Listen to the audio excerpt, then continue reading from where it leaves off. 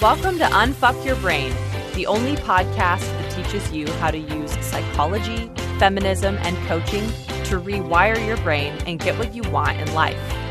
And now here's your host, Harvard Law School grad, feminist rock star, and master coach, Cara Lowenthal. Hello, my chickens. So, in a weird turn of events recently, well, maybe not weird or a turn of events, here's a thing I realized recently. I realized that, so many people who come and join the Clutch or even find and listen to the podcast are doing it because they feel anxious, right? Anxiety is one of the highest kind of keyword searches that leads people to us.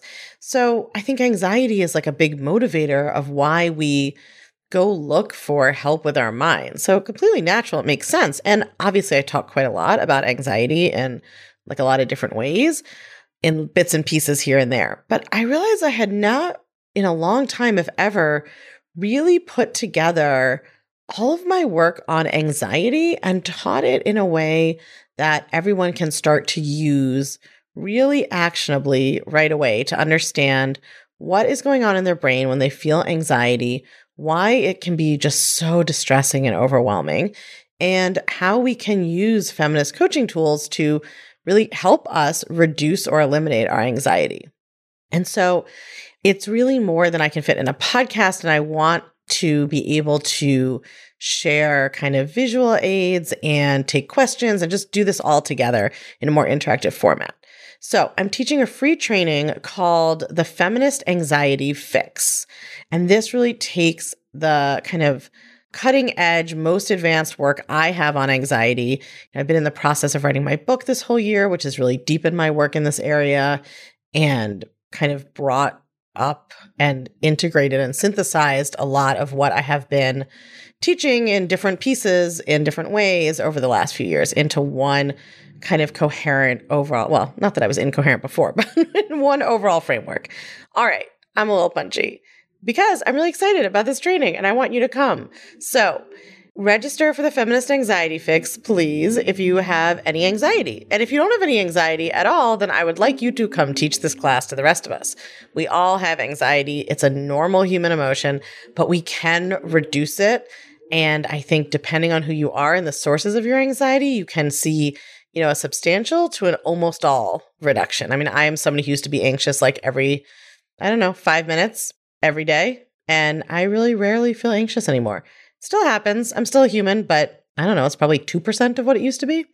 So I'm going to teach you what is causing your anxiety. I'm going to be really diving into what I really specialize in, which is socially programmed anxiety.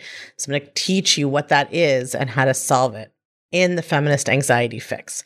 So text your email to +1 347 997 1784. That's +1 347 997 1784. And the code word is anxiety when you're asked for the code word, or just go to unfuckyourbrain.com/anxiety. Cannot wait to teach all of you about the sources of your anxiety, about socially programmed anxiety specifically, and how to change it. I'll see you then. All right. Hello, my chickens. How are we? I am literally every time I do an interview, I'm like, I'm so excited to talk to you, blah, blah, blah. But first of all, I only have people on I'm excited to talk to. But I am particularly excited.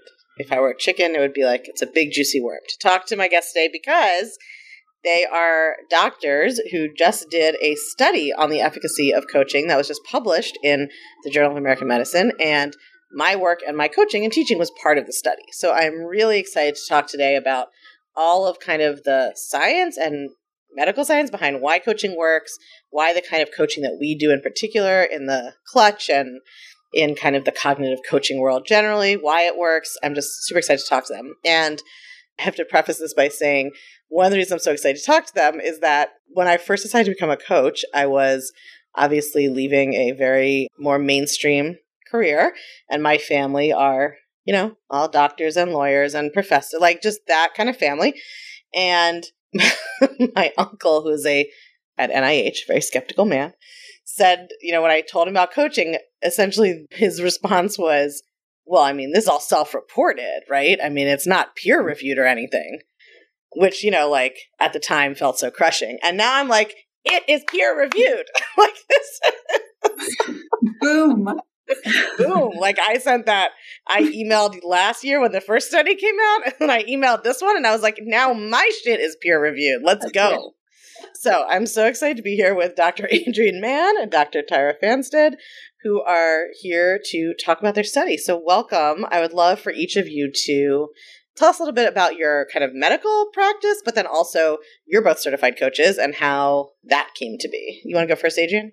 Yeah, for sure. Hi, everybody. I'm Adrienne Mann.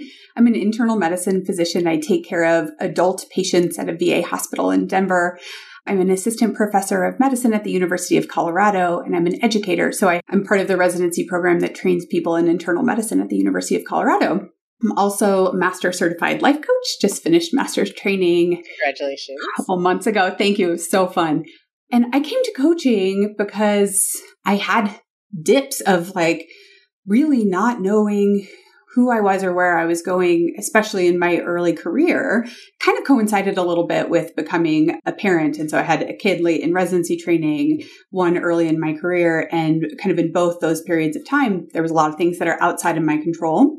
And I don't like that. I like it when things are all under my control. Weird. I always thought doctors and lawyers, both professions, are really good at things not being under their control. This attracts really laid back, go with the flow kind of people. Yeah, we're so easy. And I didn't know about urges. I didn't know about naming and processing emotions. And so I did a lot of shaming myself, and I also did a lot of eating my feelings. And so I came to coaching through a coach who some of you may all know. I came to coaching through Katrina Ubel, and through her program learned about the model and learned tools that just changed the way I related to myself and changed the way I related to my work and everything else in my life too, right? My partner, my kids, everything. And I thought, why didn't I know this before? It's not fair. And I needed this as a resident. And so Tyra will share her story, but we were both kind of going through similar journeys and both kind of realized the power of coaching and thought we need to bring this to people in residency training. This could be dramatically impactful to the culture of medical training and medicine as a whole. And so we built the program that we're going to talk to you about today. Awesome. Tyra. Hi, everyone. I'm Tyra Fainstad. I am also an internal medicine doctor and a primary care doctor here at the University of Colorado, and came to coaching in a similar way. And Cara, your introduction resonated with me so much because I was a pretty typical medical student and resident in that I was totally addicted to approval and was hinging my value on what everybody else's opinion of me and doing things that kind of worked in the moment.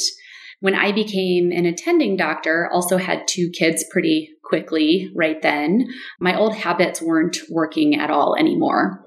And sort of the floor dropped out from under me because I stopped getting regular feedback. Once I was not a trainee anymore, my own inner critic became very loud and I had no internal compass to tell me I was doing okay. So I basically had this barrage of you suck at work, you are a terrible mom. I had 2 incredibly colicky kids, and I tried all the things. I tried very doctory things. I basically tried to read my way out of it or work harder to get out of it. So I saw a psychiatrist and I got on an SSRI, which for me didn't have any effect at that time. I tried scaling down at work because I thought maybe I just need to be a mom more. And then that didn't work at all. And I tried scaling up at work and I went back full time and that didn't work anymore. And I had a friend who was going through coach certification and offered me a coaching call. And I rebuffed. I was kind of like your uncle. I was like, this isn't real. I am a allopathic Western attending doctor at the University of Washington at that time. This is not real. But it was a dear friend. And so I agreed to give her one coaching call as a client. And honestly, in that conversation, more about my life changed than in the last 2 decades, probably. I learned I didn't have to believe my thoughts just because I was thinking them. Nobody had ever told me that before. I thought, if I think them, shut the front door. What? Yeah. Excuse me? I don't have to believe myself? Why did nobody tell me this?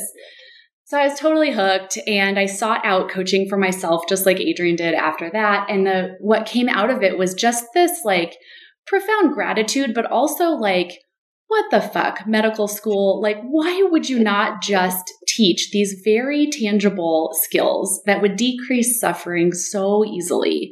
And so fortunately, along the same timeline, I was moving back to Colorado and having this epiphany just when Adrienne was, and we came together through a mutual friend and created a coaching program for women residents. We essentially created a program that we ourselves would have wanted. Mm-hmm. Well, that's where it all comes from, right? So that's funny, you guys. It's not like you were colleagues and both got into coaching. You both had discovered the same body of work and type of work separately, then met. Yep. Like, oh, you're in the secret society too. I think we might have even talked about you. We were like, do you know about Kara? We're like, there's a do you know about Kara? There was a former academic who does it, so I think it can be real. I think we're kind of like he went to Harvard. I think it's okay. If it is a cult, it's a smart cult. Yeah, right.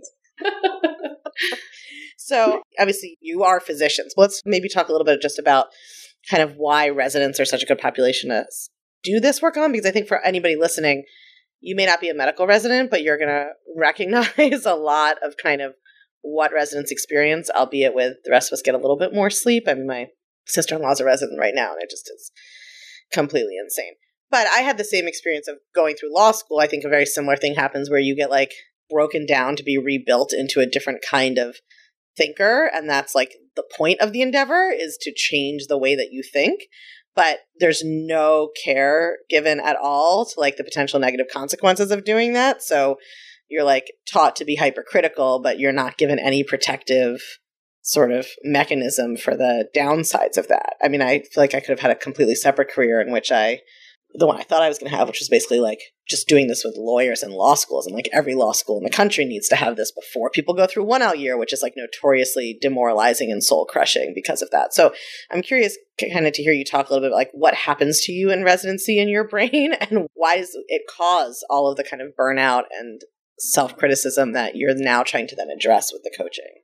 I think it starts even before residency, and it starts with the type of people who think that they want to become physicians. It's this like very idealized, sometimes has flavors of martyrdom, right? Like somebody has to do this hard work and it's going to be me. Sometimes has flavors of like some savior stuff, right? Like I'm going to be the person to help all of these people. And these are well-meaning people who want to use their energy and their smarts and all of that in service of other people. And we're selected over and over and over again for those types of traits, right? Those are the types of people who can come into medicine. And then we say, work harder and jump higher and do more and do it better. And also now the stakes are high, right? Because people's lives are at risk, and like you are in charge of whether that person gets better, or maybe if you make a mistake, you could be responsible if they don't.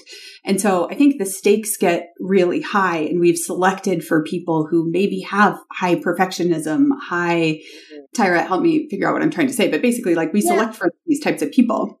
Yeah, I think we did that on purpose. Like when residency became a thing a century ago, it was really steeped in like a God complex, right? Physicianhood in general was pretty like deity focused, and residency was this, can you hack it? Let's see if we can, as you said, like break you and then reform you into this pretty paternalistic to be a God man like us, since it was also mostly men.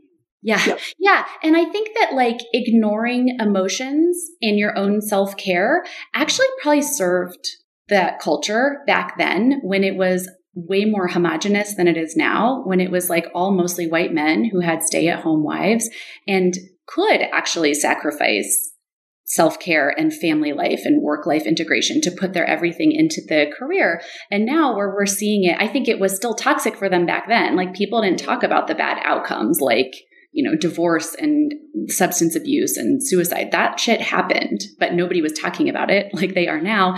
And now we've seen the field become way more diverse, and people are starting to talk about how unsustainable it is if you want to take care of yourself and potentially have a life outside of medicine. But I think it's true that it starts really in day one of training. There's also this like constant scrutiny of evaluation that you learn early on in medical school. Like the good medical students learn how to play the game really well, of being serving, but not too serving to their teams, like how to figure out how to manipulate the people around you so that everybody likes you and will give you an honors grade, but how to do that in a way that is like people don't know that they're being manipulated. It sounds awful when I say it right now, but we like lived and breathed this life when we were medical students. And it takes all your energy to figure out how everybody wants you to show up so that you can get this grade. And the stakes are actually very high. If you don't get the grade, you're not going to be able to get the residency that you want. You're not going to be able to live where you want to live. You may not be able to practice how you want to practice. And so it feels very important to make other people like you and to cover up your deficits in a way that ends up being just totally self-sabotaging once it's over. And then residency starts and you just continue that. And I think a lot of those beliefs become more entrenched and become more true in your own brain. Yeah. So one of the things that I obviously talk about in the podcast a lot is this sort of gap between how men and women are socialized and how that shows up. And I know one of the pre-existing knowns that you had was that it seems like it was already established that women residents burn out more than male residents. Can you talk a little bit about like why you think that's the case and what kind of work had been done on that already? Yeah, there's a huge burnout gap. I mean, in all fields really, but it's probably accentuated in medicine. Depending on the study that you look at, women have anywhere between 2 and 10 times the burnout rates that men do. And honestly, it's true with almost every well-being index that you look at between the genders. And we get asked this question so much. Why do you think that is? We were just asked that last week. And I can't say it any better than sexism and the patriarchy. That's why. Like, it is harder to be a woman. There are more tasks for you to do in order to play that game that I was just talking about as a woman than it is as a man. The career was made for men 100 years ago. And so I think it is just much objectively harder to exist in a space that wasn't made for you. I love that people are like, this is just so perplexing. Fascinating. What do you think could be making it harder to be a woman in medicine? Help us understand. Not sexism or the patriarchy. It's got to be something else. Well, and I think it's how we're socialized, right? This is like the brain gap that I talk about, which is like the difference between how men and women are socialized. Like, it's not just socialization. There's the structural stuff, but then also there's the idea of like a God complex is something that you just see a lot more in straight white men with doctoral degrees, right, than you do in women or people of color or other marginalized communities, because we're not socialized to think that we know everything, whereas certain groups of men are. Yeah. And the way that patients see us sometimes can make the work more compressed. Like, there's all these studies showing that women primary care doctors get between 3 and 5 times the amount of like messages through the electronic medical record that men do. They also spend anywhere from 120 to 150% of the time that men do in the room with a patient. Mm-hmm. It's like harder to get satisfaction scores despite doing the extra work. And so I think there's a little bit of like, we're seen as we should be more approachable. And oftentimes we are more approachable, but in that paradigm, it means that there just exists more work for us. There are more questions for us. Right. People feel both more entitled to care from women and also less respectful or kind of trusting of it. And that's obviously even worse for women of color or people in other marginalized identities. Exactly. So let's talk about the study. So you did this study on, tell us sort of like how many people were involved, what it entailed. I think for those of you who are in the clutch, you're going to hear this sounds a lot like what we do in the clutch. And then for those of you who aren't, this will give you a sense of what we do. Yeah, I can talk about the study and then I'll let Adrienne talk about how the program is set up and why we think it worked so well. This study that was just published was a mirror design to our pilot study, which happened here at the University of Colorado 2 years ago. This study happened across the nation 1 year ago. So in the fall of 2022, we recruited and enrolled over 1,000 women resident and fellow physicians. So physicians that have graduated from medical school but are still in training for their specialty. We started out studying only women because of the reasons we just said. The need there is the greatest, and there's a paradigm for going where the need is greatest in research. So we enrolled people that identified as women and were in their training years. And then of those people that enrolled, we randomized half of them to receive our coaching program and half of them to not receive the coaching program. So just to have training as usual without our coaching program. And our coaching program is 4 months long. So in that time, we delivered Better Together physician coaching to about 500 of those women in the fall. And we delivered pre-tests and post-tests before and after that 4-month cohort to everyone. Those pre and post tests measured things like demographics, but also measured validated scores of well-being, which basically means a survey instrument that has been tested over and over again in a whole bunch of different populations across cultures and time to be able to say, yes, we're measuring what we think we measure. And our main ones that we used, our primary outcome was burnout. We used the Maslow burnout inventory. We also measured imposter syndrome, moral injury, self-compassion, and flourishing. And I will say in our pilot, we had some reason to believe that this would work because we did this here at CU and we got statistically significant improvements in burnout and in a couple of other scores and not in some of the other ones. And that's pretty much what you see. Can I pause you for a minute just to define two of those? Because I think people listening to this won't know what moral injury and maybe aren't flourishing. You sort of have an idea, but like what's moral injury and then what does flourishing mean in this context? Yeah. Moral injury is essentially this phenomenon where you feel as if your employer, in this case, it was moral injury for healthcare professionals. So it's sort of like the medical system at large is operating on a value system that is not aligned with your own. And so where you commonly see that come up for doctors is like you can have a lot of moral injury if your values are to serve every patient that comes to your doorstep and your hospital won't take such and such insurance. And so you have to like turn them away. And that can cause a huge amount of sort of the emotional suffering of feeling like you can't live or work based on your values because your boss, your employer, the system, whatever, doesn't reflect them. Is that right? So I think a lot of people experience that outside of medicine. Oh, yeah. Right? This is a very common. Oh, yeah. Super we're common. All experiencing moral injury under capitalism, potentially. Yeah. Yes. I mean, the term was originally coined for people in the military, having a bunch of moral injury happen to go out and like shoot people. Maybe they didn't want to be shooting. So that's sort of an extreme example. But yes. And what's flourishing? Is there some technical definition for flourishing? It's basically a synonym for thriving. And it's a way to measure not just distress, but also like areas of well-being. And so we were wondering if we could take people who were also doing pretty good to great. And so it's just if you feel like you're thriving in all areas of your life is the definition of flourishing. I'm like, there are people who feel that way before coaching. Amazing. No. You're like flourishing was 0 and then we got it. Yeah. Okay, so that's what you were measuring. Yeah.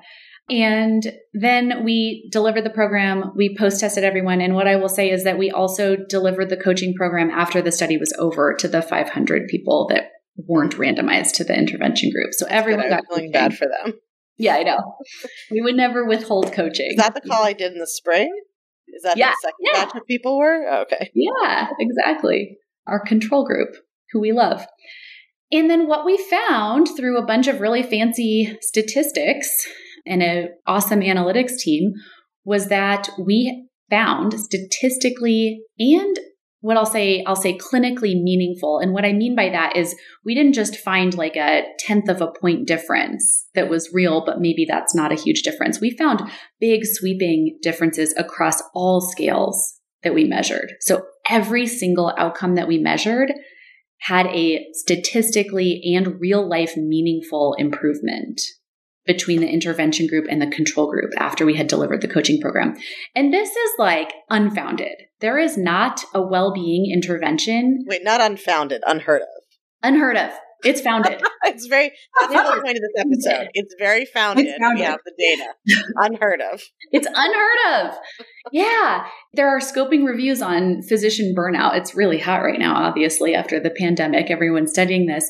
And there's not an intervention that hits every target. Like some of them barely improve this one, but not this one. And most of them don't improve anything. There's not something that kind of like hits every single well-being and distress marker that we found. So we were for through. Coaching. Amazing. So did you want to talk a little bit, Adrienne, about like what the study kind of included? Yeah. I think that for everybody listening, like the tools and the concepts and everything are not medicine specific, right? This is like the same stuff that you hear me that I teach on the podcast, that you experience if you join the Clutch or if you work with similar coaches. Like it's being given to residents, but it's not like, here's how to use the technical medical language better or something very specific to medical. That's exactly right. Yeah, so it's a 4-month program. In the first month, we basically teach about the thought model, the relationship between circumstance, thought, feeling, action, and results, just like you teach in the clutch. And we teach about naming and processing emotions, which we, as I think physicians and probably a lot of other folks too, are deficient in our vocabulary about and our skill in doing. So we spend the first month a lot there.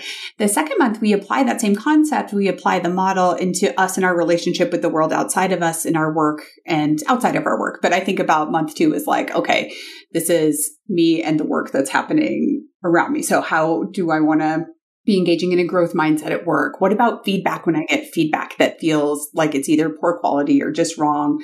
Or what if I feel defensive when I get feedback? How do we take what other people say or think about us and apply that for growth if we want to? And we sometimes spend a lot of time thinking about if we want to. Yeah. The third month is what I think about is how we apply those concepts to ourselves. So this is perfectionism, imposter syndrome, approval addiction. It's learning how to have a conversation with your inner critic and think about your thinking about yourself. And then the final month is really about envisioning that next version of yourself and how to be deliberate in planning how you want to show up now that you've applied these tools within and without. So folks, when they're participating in the program, we have live group coaching calls. So those happen on Zoom. They're between 2 and 5 times a week where folks can join when their schedule permits. And those will be kind of loosely based on the theme of the week, kind of the things I just shared about, or we can just accept coaching on anything. And so folks join in the webinar, raise their hand and come up and get coached by Tyra or me or one of our coaching team. And that's kind of the primary way folks get coached. We save all those recordings so they can listen asynchronously if they can't attend live. You know, residents are very busy, and so not all of them can always join. We also have written coaching on our secure website, and new now, but I think not included in the study, we also offer some one-on-ones. So folks can really engage in the program actively and visibly, right? Like they can come on and raise their hand and be active in that spot. Or many actually, I think the majority do a lot of coaching voyeurism or just listening to other people getting coached, which is so powerful. And yeah, we need another name for that doesn't sound weirdly sexual, but I think that's well, that's super important because I feel like I'm always talking to Clutch about how like you don't need to do everything. You're not supposed to. And like you can learn in a lot of different ways. And I feel like it's so hard for perfectionist women to hear that. But now I'm going to be able to be like peer reviewed and proven that like you don't need to do it all or do it in the exact right order or be on all the things live or whatever in order to get benefit. No way. Yeah, exactly right.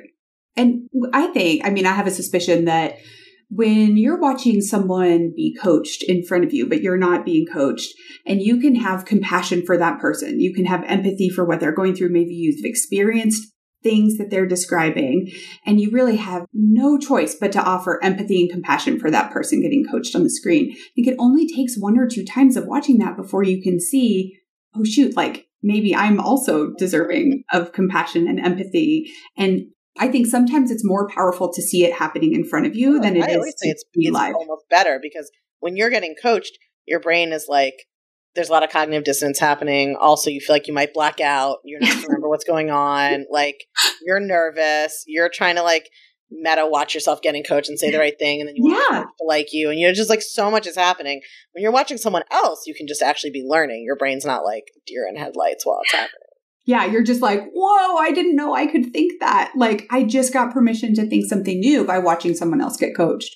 So good. Yeah, getting coached yourself is also wonderful. But I find also you get the most from that usually watching the replay. It's very rare that like as it's happening, it's all processing. Yeah, it's so true. And there's a ton of randomized controlled trials, not a ton. There are a handful of randomized controlled trials out there on one-on-one coaching programs that only do sort of like executive coaching for physicians, and their impact is not as large or as broad.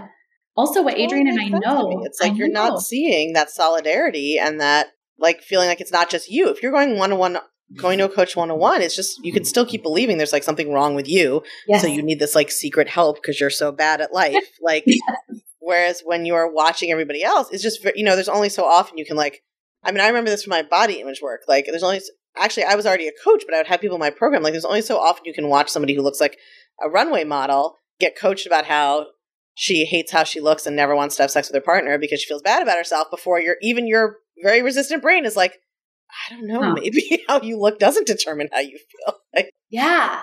Or, I mean, we've branched into coaching attending physicians now, super senior attending physicians, and we'll blend the calls sometimes. We have calls where medical students, residents, and attending physicians are in the same call, and watching an attending physician struggle with the same impostery thoughts that you as like an intern or a medical student is having. It saves you so much time of having to go through that all yourself only to discover you still have the same thoughts. Like you might as well solve them now. Totally. If you watch they do those alumni calls for, the school where we all got coach certified, and it's like people are getting coached about the same shit on the 7-figure call.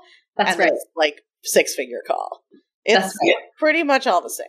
Yeah, that's the 4-figure call. Like it just doesn't change. The arrival fallacy is blown in those moments. So where are you expanding this work? You said you're working with like attending physicians, but where do you when you think about your work in 10 years, what do you want to study? Like where do you see this going? I can say that right now we're moving into this domain. So we've built out programs so that we have separate offerings for medical students, residents and fellows, faculty and staff, so folks out of training, and also advanced practice providers. And so we're able to touch a lot of people at a lot of different points in their training. And then like Tyra said, we kind of host some intersectional calls to go across those so that we can, have everybody on at once. Tyra, I'll let you share a little bit what the research directions are going to be there. But largely, we want to be serving physicians across the country. And part of our model that's really important is we're based out of the University of Colorado. And we think that this is a type of intervention that institutions or groups or practices or training programs should and can subscribe to serve their folks. So we don't offer it to the consumer so much as to the institution. And so we see ourselves at institutions across the country serving as many people as possible for free to them. Yeah, I think that mission is really important, especially in healthcare right now, because something that I feel as a struggle, as someone that offers a coaching program right now when so many physicians and trainees are burnt out, is that there's actually quite a bit of stigma against anything that asks the individual to take on any more burden than they already have. And so actually, we aren't allowed to say what we've coined the R word, which is resilience. There was a bunch of resiliency training. We do not want that. No. We don't say the R word, and we don't do anything around resilience and coaching. The data actually shows physicians tend to be more resilient than age-matched peers. So it's not like we have a resiliency problem, but that's sort of how institutions have looked at it for the last maybe 2 or 3 decades until the pandemic came. And then everyone kind of got outraged. Like the employees started to say, this is bullshit. I'm not taking a resiliency training. I'm not taking a yoga class. Like, fuck off with your free coffee. The problem is our broken medical system. Mm-hmm. The problem is we don't have a single payer system. The problem is you're asking me to do more with less constantly. And then there's this battle that happens where it's like, it's either the individual's responsibility. Right, it's like, it's not either or, it's both, right? Yeah. I have this with social justice stuff all the time. That's like, yes, the oppressive systems are a problem. Yes. And they don't seem that interested in changing, and they're not going to tomorrow. And also, who's going to change them? It's you and your brain, right? Yes. I hear that same thing, not medical specific, but just in that sense of marginalized people already are so resilient. And it's like, yeah, but what does resilient mean? Does it mean you've managed to keep going and survive without processing everything that's happened and in fight or flight the whole time? Right. That's not actually the resilience we're talking about creating here, right? We're talking about creating the ability to maintain more equanimity and actually emotionally bounce back, not just the ability to sort of grit your teeth and get through yet another struggle. Yeah. So it's become hard to sort of pose that to people as we still believe coaching will work. And we know it's not your fault that you're here. It's nobody's fault ever that they're here, right? That's a paradigm that coaching teaches, is that it's not like your fault if you think that you don't belong where you are. It's not your fault if you don't have self-compassion. It's not your fault if you have moral injury. And it's your privilege to be able to figure it out. Mm-hmm. And so by having a model where the employer or the hospital or the institution is investing in their people, then we can sort of get at that dual responsibility part. Yeah, I mean, I guess what I would say for people listening to this who aren't in that situation is it's still worth doing it even if you have to do it yourself. It would be great if all of our employers and institutions offered this, but they're not always going to. And it's sort of you always get to choose. You can decide that you're not going to help yourself at all because you believe it's somebody else's responsibility to solve the problem. And you can totally make that choice. And that's not just you and institutions. People do that in relationships. People do that in all sorts of contexts, right? And you can always choose that. But you might be waiting a while. So it's just like, do you want to feel better sooner? Or do you want to kind of like have the, I guess, like the righteous satisfaction of waiting for the person whose responsibility or institution whose responsibility you believe it is? I think there's this like misconception that if we try to help ourselves solve our own problems, then that's like letting the institution or the other person off the hook. Yeah. But of course, number one, the institution or the other person doesn't suffer or care that you are suffering. So they're not that motivated, obviously. And B, like if you want, especially with institutions, like who is going to become the head of all these hospital systems is the people who are coming up now, right? So like, is the institution and the system better off if you burn out, quit medicine and go do something else because you didn't take this coaching program? Or if you take it, can keep going and then you change the institution, right? There's just this like, it may not be fair, but this is reality. Here's where we are. Like, how are you going to meet that now? I remember learning that lesson that like acceptance of the thing does not mean approval of the thing. Yeah, and I think that's tricky because if you think that like by accepting that I can be responsible for more of my experience in my work and outside of work, then that the idea that lets other people off the hook, that just keeps me suffering. I can accept it's based on this fallacy that somehow you blaming the person or institution is like making them suffer or change. Holding them accountable. It's not, right. It's like a puppet show in your head either way. Yeah. You're like, I'm holding you accountable. They're like, I'm not thinking about you at all. Yeah. So exactly. Anything else that you hoped I would ask you or that you want to share about the study that you didn't get to? No, I don't think so. I would say check out, we've done qualitative research. We've researched this longitudinally. So we found out a little bit more about why it works, which are the things that we were just talking about. We've also found out that self-compassion stays sustained high up to 12 months after the program is over. So there are many people that come back for more and more and more. And sometimes you just need one epiphany to sort of change a paradigm in your life, even for up to a year afterwards, probably longer. We just haven't asked it yet. I think the other thing I want to highlight is we built this right during the pandemic and our participants never really get to meet each other. We're, on Zoom webinar and there's no crossover and we don't have any like chat or ways that folks can talk. But one of the things that came up in some qualitative interviews we did was the sense of community that participants in our program enjoyed. And I'm sure it's the same in the clutch. But again, just that idea of like knowing that you're not alone in the thing you're experiencing and how powerful that is, even if you never are in the same room, even if you never meet. But there's a lot in the news about the epidemic of loneliness. And we didn't study loneliness, but seeing yourself and other people. Right. Those connections is what, right. We've all been in a room full of people and felt totally lonely. It's not the physical proximity. It's the thoughts of connection and rapport that create that, right? Yeah. So I think the more of us that are doing this work and bringing this to each other, the better. And we're just excited to share it with you. So thanks for being a part of our program. You're welcome. So everyone listening, if you're listening to this, well, first of all, if you're a hospital administrator, please get this program for your residents. If you're anyone else, or you are a hospital administrator and want to do it for yourself, come and check out the clutch because what we do in the clutch is exactly what was described here. It's the same type of work. It's the same type of format.